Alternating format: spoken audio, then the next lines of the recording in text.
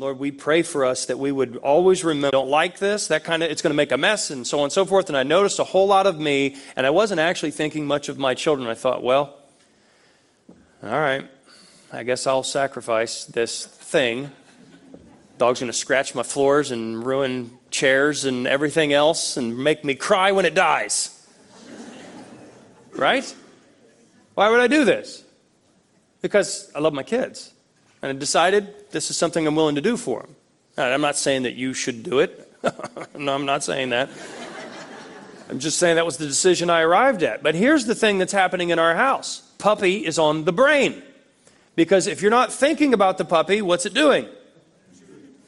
Yep, whoever said that? Jim, chewing. And it's not chewing its bone. It's not chewing its toy. It's chewing what? No, your carpet, your furniture, Maya's dress. Because the dress flows when she walks, and so the puppy's everywhere and you're having to deal with that. So you have to have puppy on the brain, because otherwise it will mess up your carpet in more ways than one. It will either chew it or it will make a mess on it. Yep. So puppy has to be on the brain, and we're trying to get the kids to realize this, because Priscilla and I know this, but we'll hand off puppy to one of them. Okay, it is your job now to keep the eyes, both eyes, on the puppy.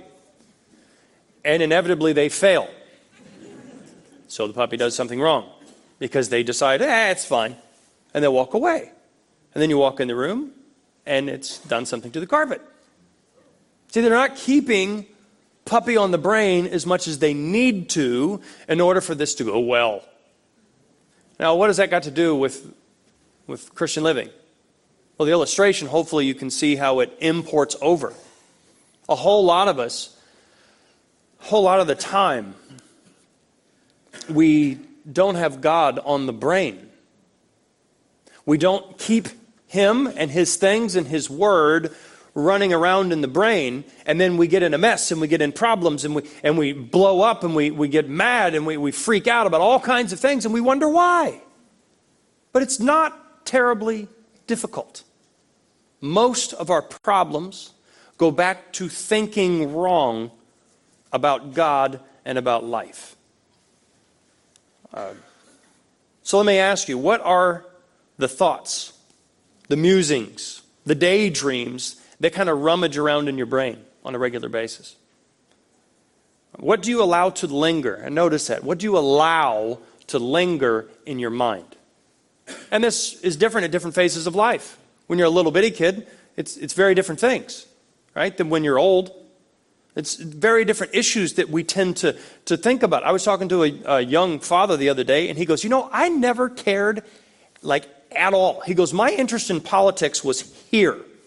Just floor level. And he goes, now I'm a dad. He's been a dad for 2 years. And he said, now it's now I'm up here and I'm worried about it. And he was like, I don't understand that. I said, no, I understand it. You're worried about the world that your kids are growing up in.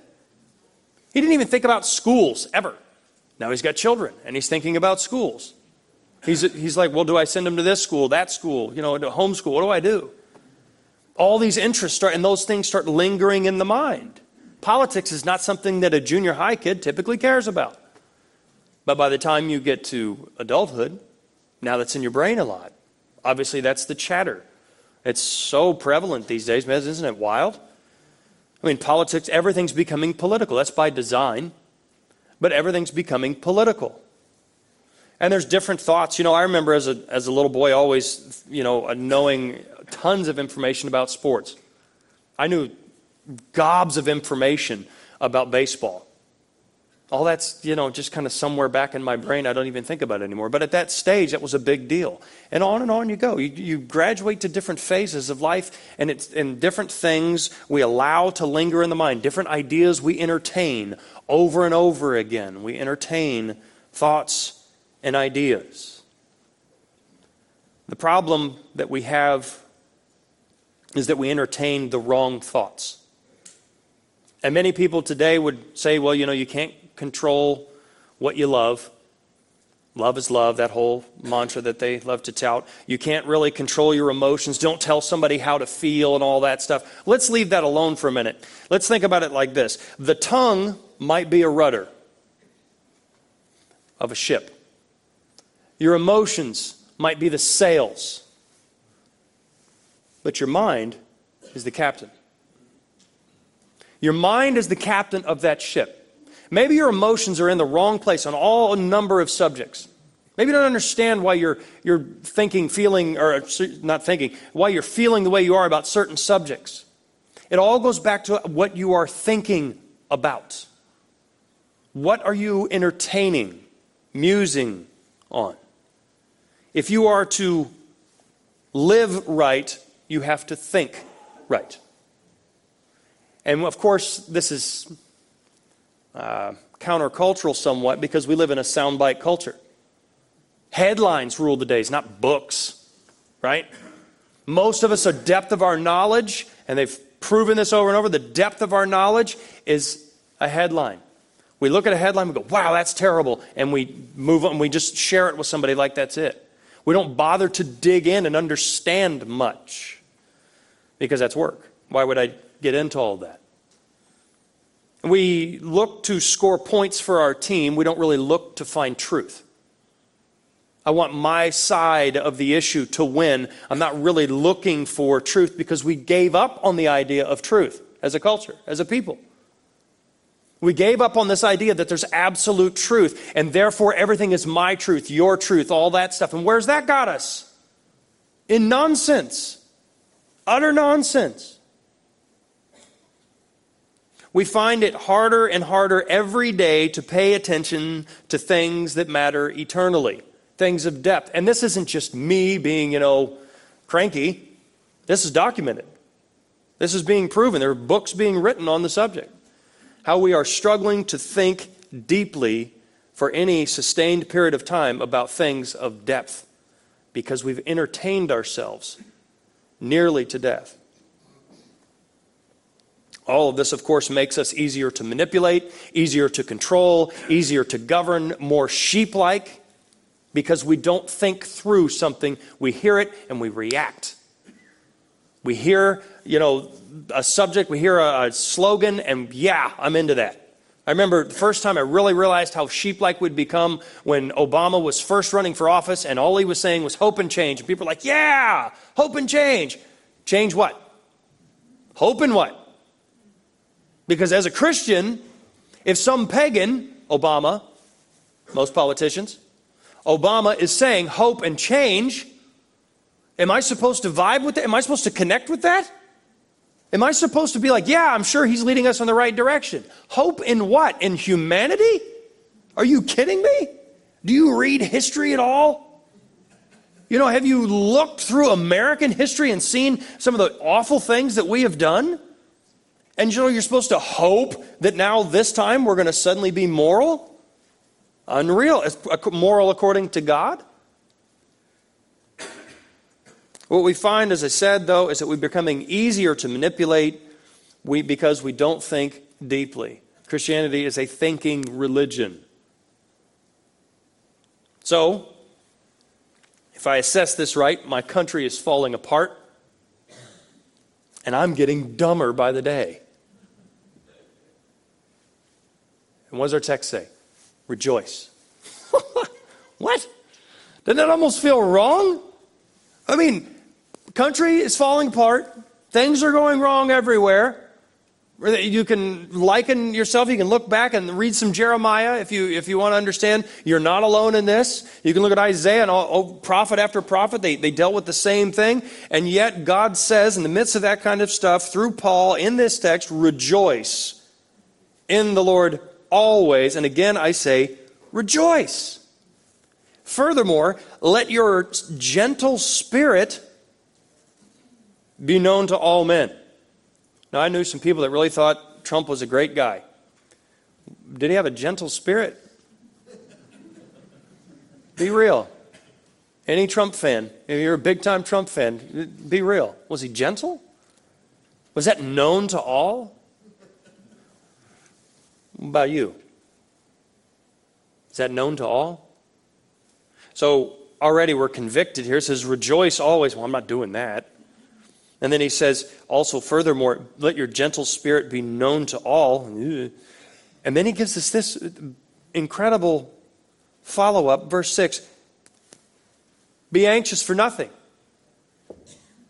Nothing. Well, what I just read made me a little anxious. To rejoice always made me a little anxious. Same thing with as he says, being gentle. Does people know me as being gentle? He says, be anxious for nothing, but in everything by prayer and supplication with thanksgiving, let your requests be made known to God. So there is an avenue. There is a route that we are to take to deal with the anxiety. We are to go like Christ to a Gethsemane and pour out our problems, our worries, our fears, our anxieties.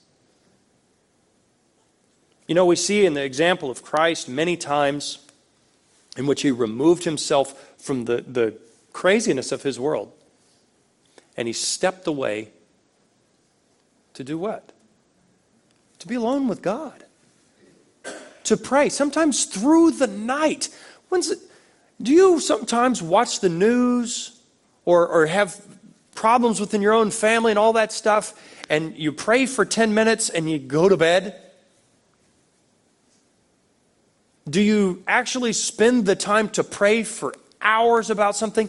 Cry, and I'm talking to men here too, because sin is worth crying about?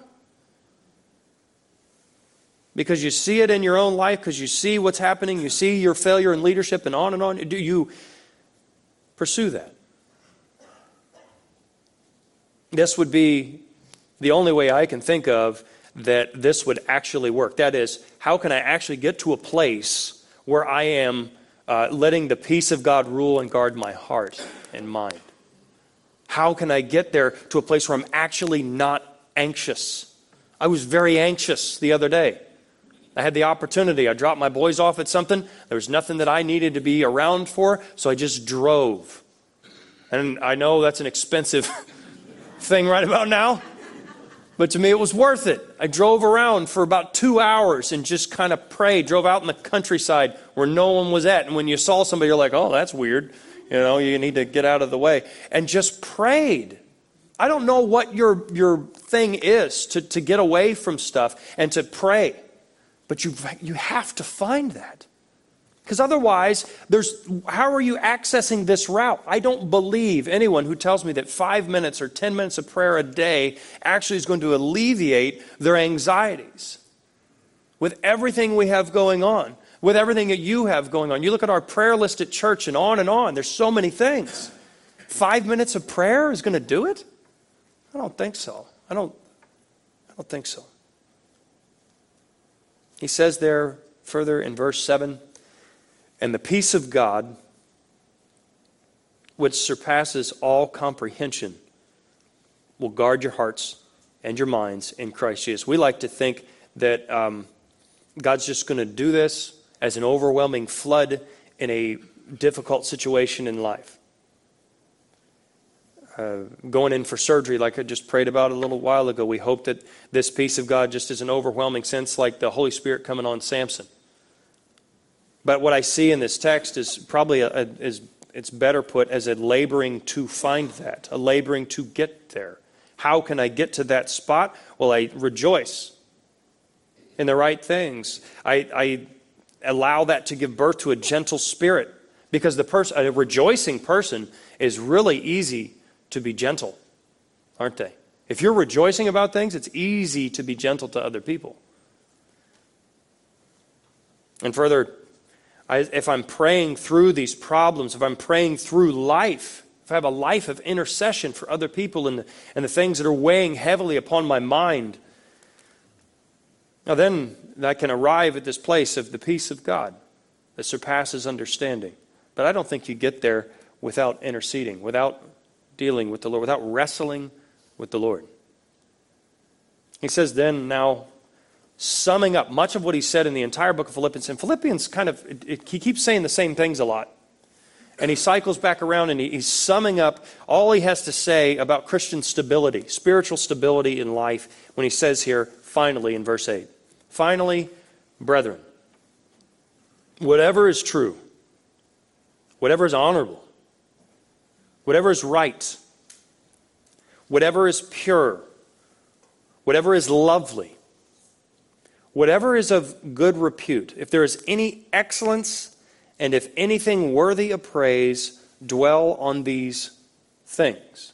Now, I read it that slow because my tendency is to motor through that, to almost skip.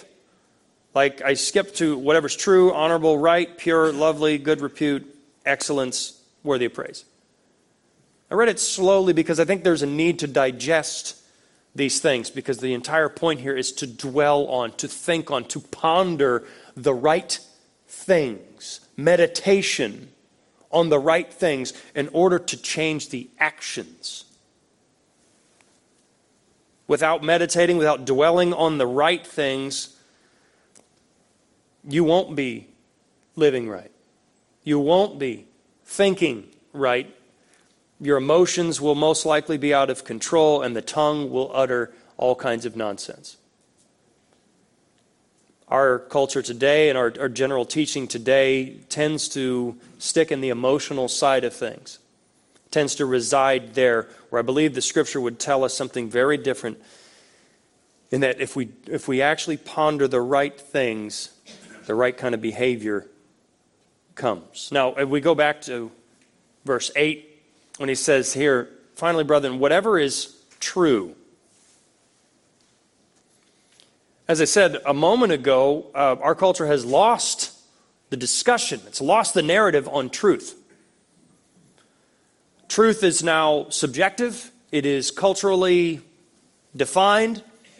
It is set up in parameters that we like ourselves. So anyone could take these particular words that are given and contort it to their own direction, divorced to the context and what's going on. It would be very easy to do that. I mean, as somebody who's on a totally different side of a discussion, of an argument with me, can say, well, look, what is true is that fetus in the womb is not a child, right? It's honorable for a mom to be able to make the choice to kill this life. They wouldn't call it that. To kill this clump of cells, as they call it. They would even say that it would be right. So divorce of the context of what's going on, of what the Word has to say, divorced from God defining the terms, this starts to be relegated to just, it's just good positive power thoughts. But if we let God define the terms of that which is true, the whole thing changes. If God's the one who defines what's honorable, right, pure, and lovely, well, that's a very different discussion. Go back to chapter 1 and verse 9.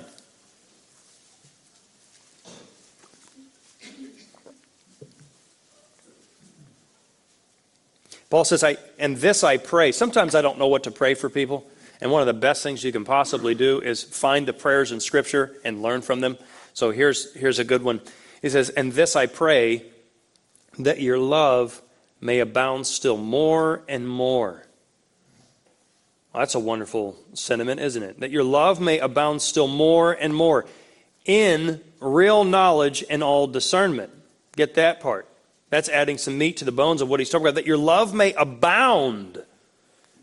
Jump up and down is kind of the idea. This energy to it. May your love abound still more and more in real knowledge and all discernment.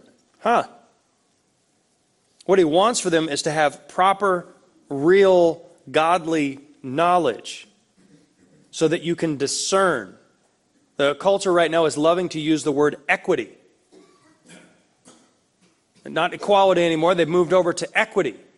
And I would submit to you that they have no idea what equity is, because they're not arriving at equity, that is proper treatment of all people, from God. They've got their own definition of what that looks like. And so therefore, it's just, you've got your version, I've got mine, let's see where they meet. He wants them to have real knowledge and all discernment. Discerning is tremendously important, as we all know, in all categories of life. You need to be able to tell what's true and what's false, what's phony and what's off a little bit. You need to be able to discern when the milk has gone bad. You need to be able to discern when I don't know. I still haven't figured out yet. How long can I leave, like, meat out for?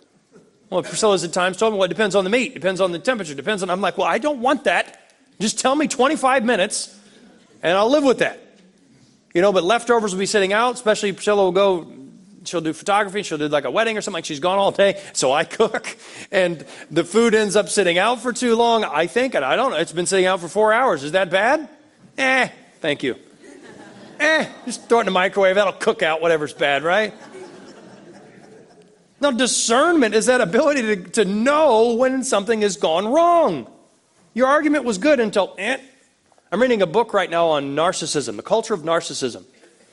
And it was written in 1994. It sounds like it was, 2022. But a lot of this guy's not a Christian, but as I'm reading through it, he'll give a great first half of a sentence. Like the first half, I'm like, that's dead on. And then you read the second half, you're like, well, you missed it there. And that's because you learn the Word of God to be able to discern through things. Just because they said something that sounds good doesn't mean that they didn't mean it in a completely different way. Paul wants them to grow, to abound still more and more in real knowledge and all discernment. So that, why does he want that? So that, verse 10, you may approve the things that are excellent. Paul wants you to be able to clap for the right things. God wants you to be able to celebrate the right stuff. Not the nonsense. Not the things that just really are not excellent, as it says here. Approve the things that are excellent in order to be sincere, unmixed, and blameless until the day of Christ. He wants them to arrive at a level of maturity, a level of spiritual stability, so that they're applauding the right stuff. I don't know if you've followed Black Lives Matter much, if you've paid attention to that particular group of people, but man, there's a lot of shady stuff going on with that particular group. And a lot of people, because they liked the slogan, Black Lives Matter, they were like, yes! And they jumped right on the bandwagon, and tons of people threw tons of money at this, and everything I've seen about it has been very shady. That has investigated where the money's going and so on and so forth. If you've looked at that at all, you should know what I mean. But it was very easy to like a slogan and to jump on board with it and have no idea where they were really headed. If you just looked at their website when they first, hopped up on the map here recently in 2020, or actually they were before that, but in 2020 is when a lot of people were paying attention to it. If you looked at their website, it talked about how they they were looking for the destruction of the nuclear family. It's right there on their About Us and who we are. But the slogan sounds good. I mean, who can't say Black Lives Matter to me? Of course I care about black people. What a weird thing to not be able to applaud. But it's manipulation. And Paul doesn't want us, God doesn't want us just jumping on every bandwagon, being blown to and fro by every wave of doctrine. But we act like somehow it's a spiritual virtue to be able to just applaud everything. It's not. It's nonsense. That's unthinking, naive living. The Word of God is seeking to equip us rightly to discern, to sift through the nonsense that the world would throw at us through its manipulative tactics, so that we can approve and applaud the right things. Isn't that wonderful? When you have the right things to applaud. I mean, there's a lot of missionaries out there, but we have about a dozen out there in the hallway. I want to be able to celebrate those guys. I don't know about the 100,000 other missionaries. I don't know about them, but I know about these 12 over here, and I like them. And we can applaud them, and when they come home, we can be excited they're here, and we can be excited about the ministry they're doing, because we know their ministry, we know what they're about. I don't know about everybody else. I don't know all the things they're into, but I know my people. And I can celebrate with that, and celebrate the work they're doing. That's exciting. I love knowing that we have quite a few that are here, even, that we get to interact with on such a regular basis. I can celebrate the right things. I can improve the things that are excellent, not the things that are just mixed and Isn't that one of the really incredible blessings is that we get to have Drew and Kara here before they go off to the field. I work with Drew regularly, day in and day out. I get to see if the guy is kind of or not. I get to see if he's legit. And it's my honor to say to you, I'm very excited about this couple going out. I didn't know Drew all that well before they, came here. I mean, I like him. He picked a good girl. But I don't know him that well. Right? And the more you're with them in life, the more you can see what they really are and what their priorities are and what they're thinking and so on and so forth. Are their thoughts aligning with Scripture? And when you get to see all that and you get this long trial process to see what they're about, how awesome is that? When Jake and Wendy went out, how excited were we? Some of you don't even know them already. That's how fast life is moving. Johnny and Maudie Tucker, how excited were we about that? It's wonderful to be able to see that. Kurt and Kim, we know these people and we see what they're about. Wonderful. Approve the right things. Be excited about the right things without guilt. It's wonderful. It's a blessing and a joy. And sometimes we miss that because we're worried about 100,000 other things. We're distracted by all the funny lights that are going on around us. And I asked these to be turned on for that reason, because that's a lot of what's going on here. You are surrounded by distractions and intimidators. You're surrounded by all kinds of things that would pull your attention. He didn't even turn on the flux capacitor. If that thing was on, it's even harder to pay attention. I actually kind of wanted that today because that is the war you and I are in. Are you going to dwell on the right things? Or are you going to let the distractions pull you into, oh, those lights are pretty? Is that a lava lamp? Yes.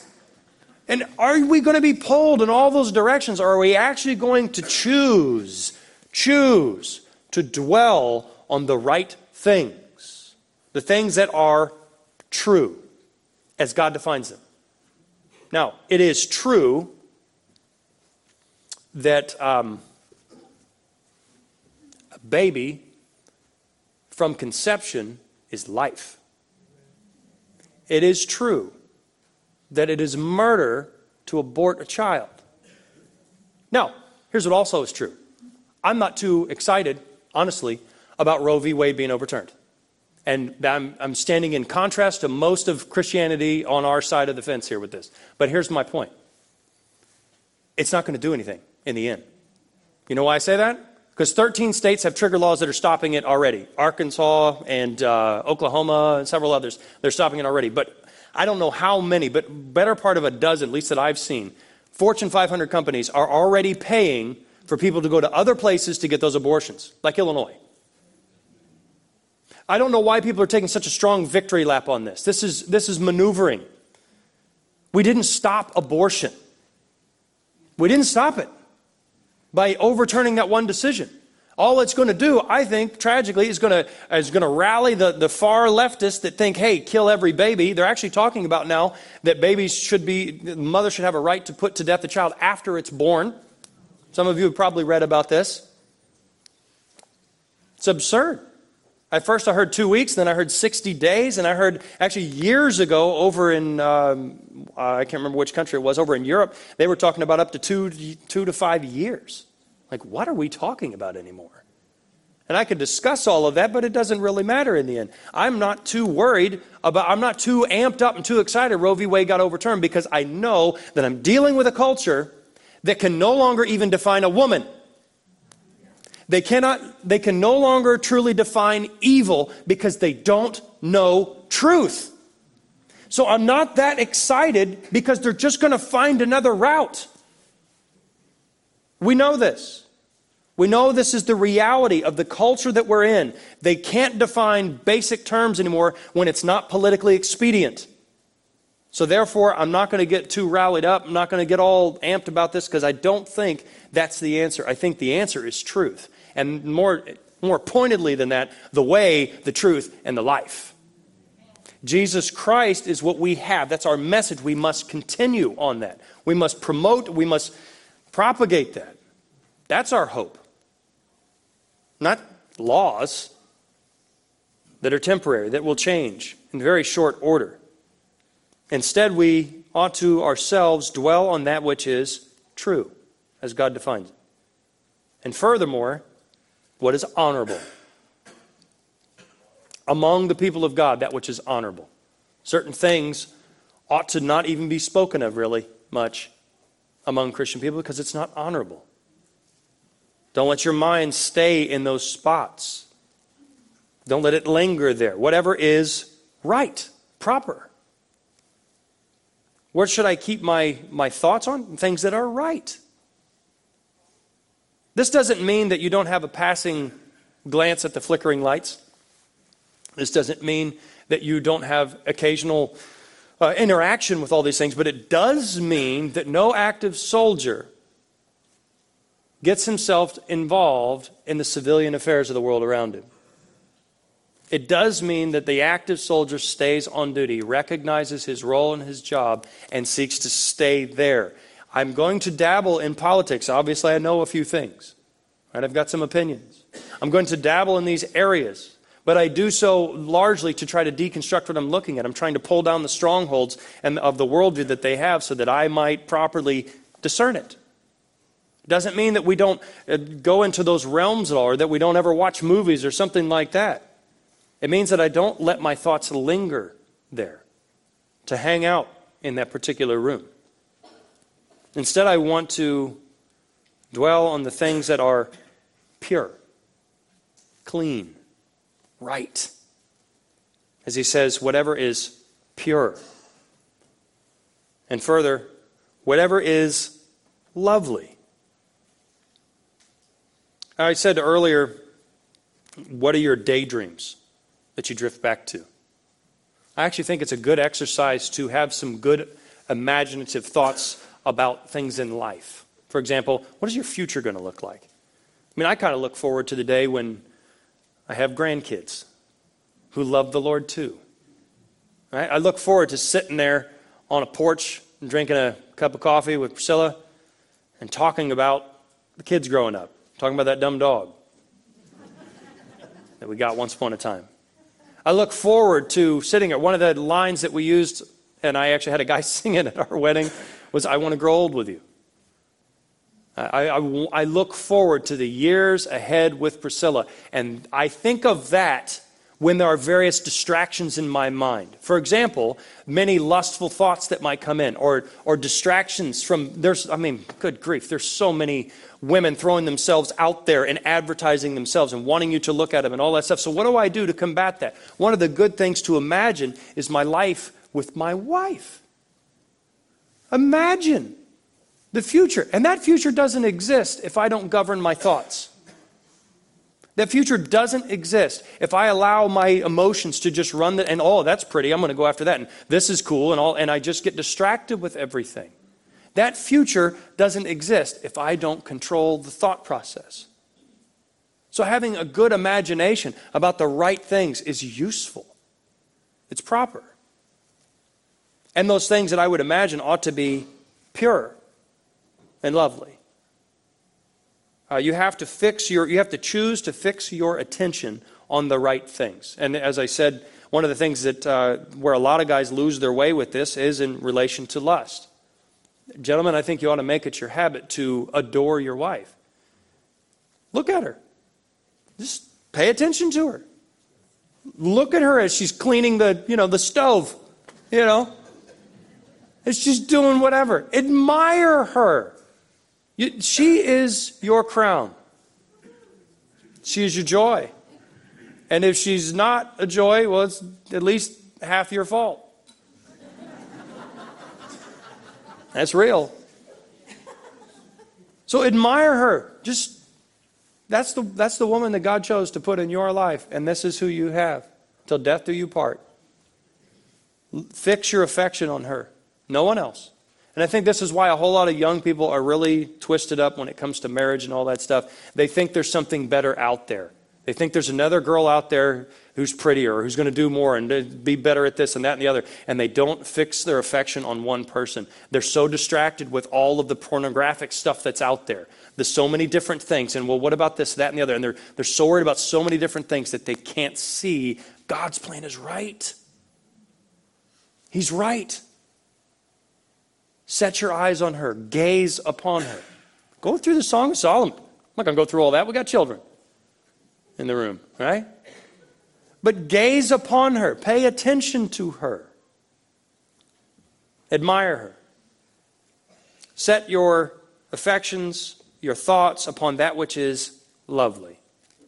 and whatever is of good repute. We don't use repute a lot. But that which is commendable. Have you ever suggested to a friend, you're sitting there and you're talking along and they're talking about a movie, and you're like, oh, have you ever seen this movie? And then you go, whoops. Because you remember that movie's got some stuff that maybe it's not commendable. Right? I mean, there's parts about it that are good, so then you have to always, it's like, this is like par for the course anymore. You tell them about a movie, like, this movie's really good. There's like 3 scenes in it that are awful. You need to like skip it. Fast forward through it and all that kind of stuff. That's something that's not commendable at that point. Think about the things that are commendable. The things you can pass off to other people. I caught the tail end. Priscilla's, she sits there and edits pictures, and she has a movie going on in the background all the time, so she sees about a quarter of it, and it's playing and all that. And I came in the room last night, and the last 10 minutes of Forrest Gump are on. And it's all, for me, it was kind of emotional, because I was like, oh, wow, I remember this. Anyway, and it kind of struck me a little bit as I was sitting there, and I was like, I can't commend that movie to somebody, though. Because if you remember it, you know what I'm talking about. There's stuff in there, it's like, oh, well, no, I'm not going to say, hey, watch this movie. It's not commendable. So what are the things, as you start narrowing this down, and now he gets beyond good repute, he gets over to excellence and worthy of praise. Well, how many things are there in life that are true, honorable, right, pure, lovely, good, and have good, they're commendable and are excellent and worthy of praise? How many things are there? Well, what that does is you've got this big list of stuff. Right? What is true? There's tons of stuff that's true. And then you start narrowing it down as you go through. And you start going, there's not a ton of things I should be dwelling on. Exactly. There's not a ton of things you should be dwelling on. You narrow the list. Just like you have to do every time you go in Walmart. And you go into the cereal aisle. You can't go in there if you're... I don't shop for the food because it's terrible. I buy way too much stuff because I don't have my mind set on what I'm going to buy. I go in, I'm going to get Honey Nut Cheerios, right? And I go in my shopping cart and I go, ooh, that looks good. Boom. Ooh, berries. Crunch berry, and I just start going. I start adding all this stuff. And I come home and Priscilla's like, what in the world is the food bill so high for? I'm like, I went shopping. I haven't narrowed the list. All right, so now it's all this nonsense. It's aimless. And that's how a lot of us approach life and the things that we allow to linger here, that we allow to just hang out in our brains. Stuff that it doesn't even come close to passing this list. And then we wonder. And we cry. And we pray about how we're not Christ-like as we should be. Why would we wonder? What have you been thinking about, little mind? What have you been stewing on? Have you been worried about the culture?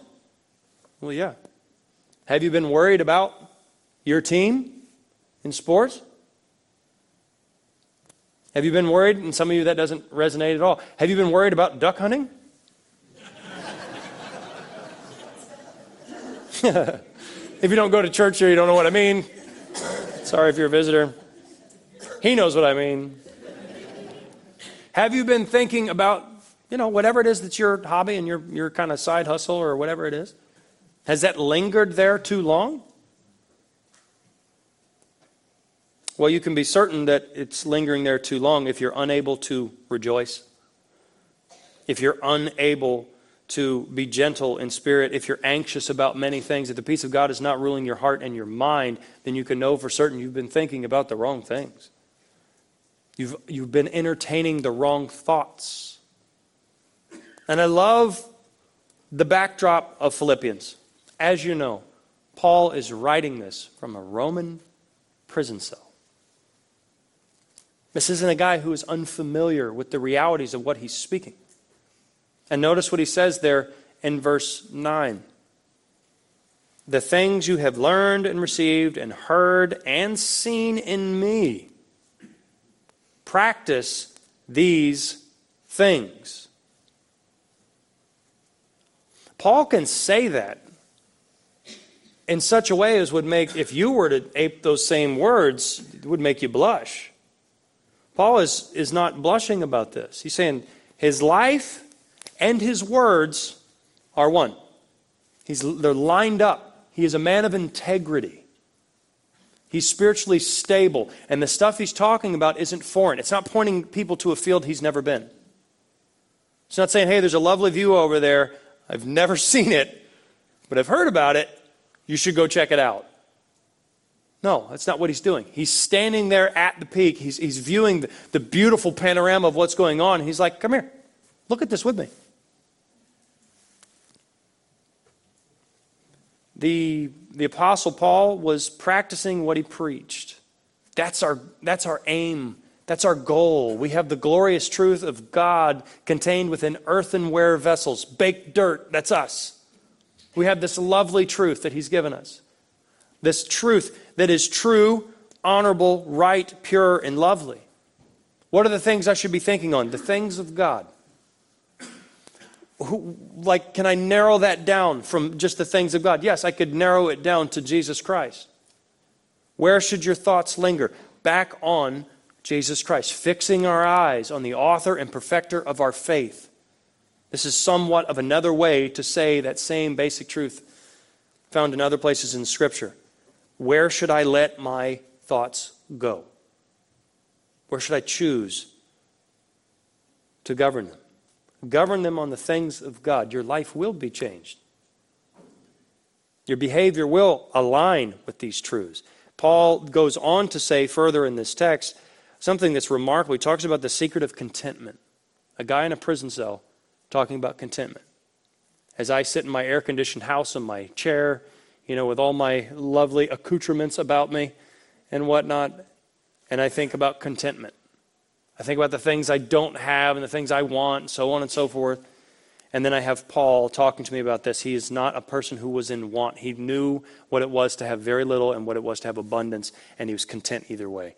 That's where I want to be. How do I get there? Think right. Let's pray. Father, I thank you for an opportunity to look at this wonderful text that illumines our way. Thank you for your truth. Thank you for your guidance, that you didn't leave us alone, but you've given us your word and your spirit. May we be malleable in your hands. May we be pliable before you. Thank you, Lord. We pray in Jesus' name. Amen.